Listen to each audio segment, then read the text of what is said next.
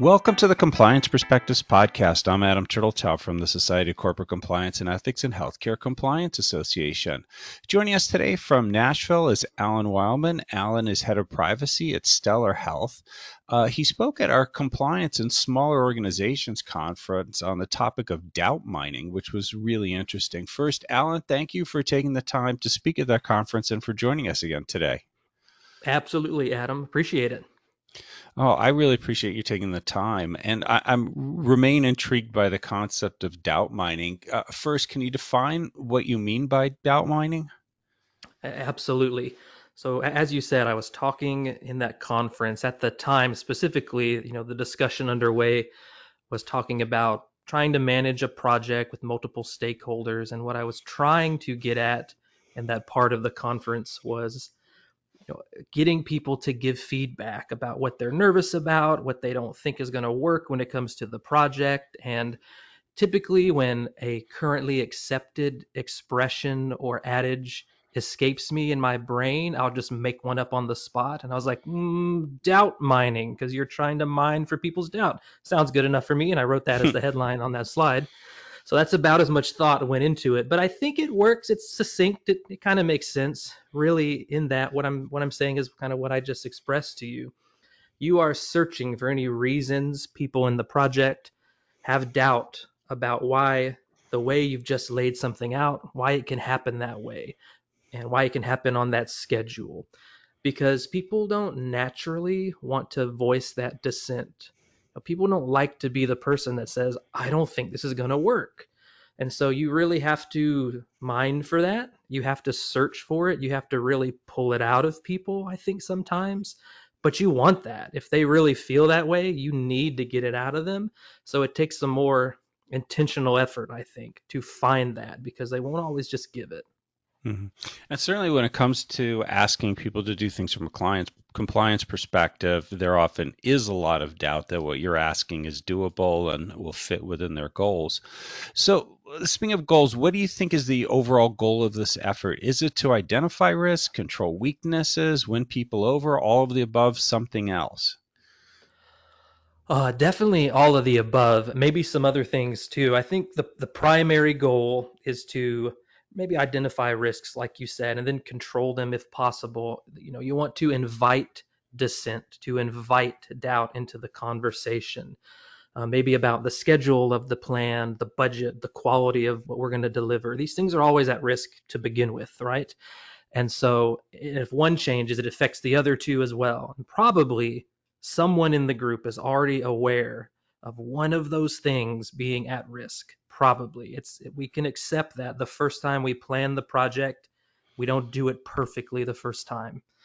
But again, people are hesitant to say that, especially if they're later in the discussion and other people are ready to sign on and say, this is great, this is gonna be amazing, it's an absolute home run. Now the pressure is really on to be the person that says, I don't think so. And so you have to really create safety. You have to really invite someone to say, I don't think we're going to hit the mark in this area. Here's why. Or maybe I don't even know why, but I just don't think this is attainable. Let's talk about it. Because people probably won't step forward with that thought unless you really are intentional about inviting them, I think. Well, and once you do get them in that dialogue, it's a great opportunity to either learn that maybe they're right or win them over, and if nothing else, build trust that you're willing to listen. Now, when you Absolutely. go on a mining expedition, see, I created a term too. Um, who are the best people to talk to? Oh, I love it. I think naturally, any project stakeholders, we're talking about a shared project. So, any of the stakeholders makes sense, right? We're going to talk to them first. We're really going to try to mine any of their doubts. Secondarily, any people that have been spoken for in the meeting or they're involved in the plans, but maybe they're not involved in the discussion, we need to talk to them as well. It's very natural in some of these meetings where someone gets a deliverable, maybe it's from my team, and I'm like, oh yeah, April on my team, she'll be great at that. She'll be able to do that for us. And I have now volunteered her to be able to do that. And maybe I've done that appropriately, and maybe I haven't. So we need to talk to April if that's who I'm pushing forward, whoever is being spoken for in some of these conversations, and see if they have doubts, if they have hesitancies, because they have other deliverables, they have other things they are working on that we may be unaware of, right? And so, especially those people that we just assign things to them, if they're not represented, we got to ask them, we got to go on this mining expedition with them as well, like you said.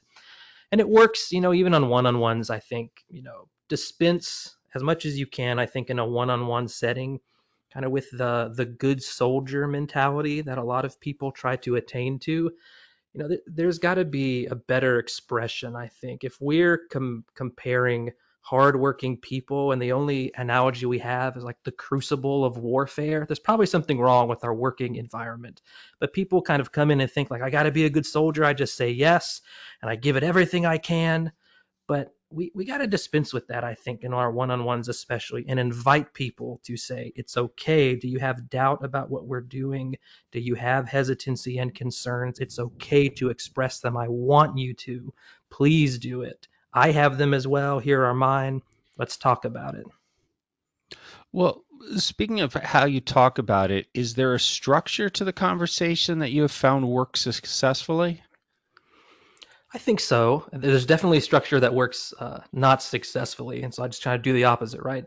I think immediately following kind of any establishment of a goal or deliverable, that's the moment to mine for any doubt about it. While everyone's thinking about it, how we just described it, how we're going to get there, if we move the conversation, now we talk about two or three other things, it's a little harder to come back to that first goal and be like, oh yeah, we talked about that about 45 minutes ago. Anybody still hung up on that one? Anything? We've moved beyond that, right? That's the moment to talk about it, right when we're addressing. And Uh, definitely never, ever at the end of the conversation, I think. This cannot be a speak now or forever hold your peace moment, because a couple of reasons. At the end of the meeting or the conversation, if someone actually takes you up on the offer and they bring something up, there's no time to really address it, right? We're at the end of the meeting. So, and if they're bringing something up, it's probably important. We put this effort on being intentional. We finally got them to speak out, and we've got 5 minutes to address what they're saying. So you don't leave yourself any time to really make use of what people are bringing forward. And then there's even less chance someone's going to bring it up at the end of the meeting. The daggers that come out of the eyes of everyone towards people that raise new comments or questions when there's 2 minutes left in a meeting, that alone is enough to suppress people from speaking up or out. The pressure of just letting the meeting be over because we all are ready to move on to the next thing. So never at the end. We have to do it as we talk about deliverables and plans, and earlier in the meeting, the better, because then we can actually address what people are bringing up.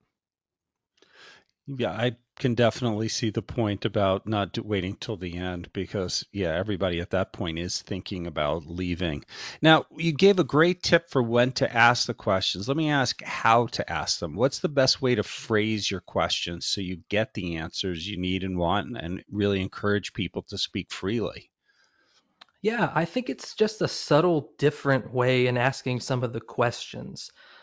If I go into a meeting, say I'm leading the meeting, maybe I'm leading the project, I got all these different stakeholders, we lay it out, this is what we're going to do, it's going to be amazing, it's how much it's going to be better for the company. So we're already gassing everyone up for how great this project is. And then I say, is everybody on board? Are you all on track? Are you all going to meet your deliverables? Nobody wants to say no. Nobody wants to, throw water on this big moment that we have going right now. So how can I say that differently? What if I said, do you think we're being too aggressive with our plans? Now that's better, right? Because I'm opening the possibility, hey, we might be too aggressive with some of these things that we're trying to do.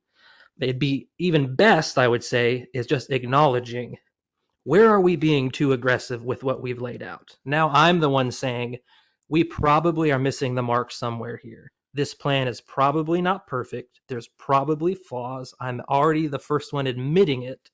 So now you just tell me where it is. Now you're not disagreeing with me. In fact, you're going to agree with me now. You're going to be on board. I've already introduced the fact that there's doubt here.